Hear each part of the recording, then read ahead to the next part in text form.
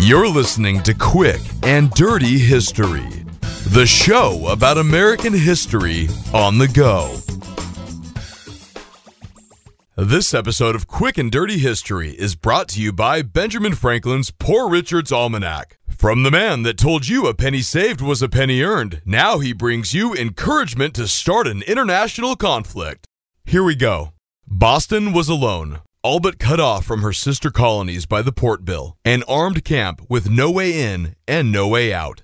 The British commander, General Thomas Gage, was attempting to starve the city into submission, making Boston an example to the rest of the colonies. Gage's plan was certainly working, ruining the livelihoods of thousands. All the while, fellow colonials smuggled Boston's supplies from the countryside, and the Sons of Liberty continued to express violent opposition towards the British. Those colonial countrymen and women aiding Boston all possessed a very early American trait: united we must stand, for divided we'll all fall. In the towns surrounding Boston, farmers began to drill in the fields. While on marches through the countryside, young British soldiers laughed at the colonists playing military.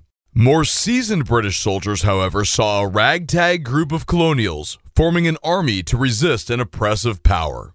In September 1774, redcoats marched into Cambridge and seized a colonial stash of guns and powder. Then they raided Charleston and seized more supplies before returning to Boston.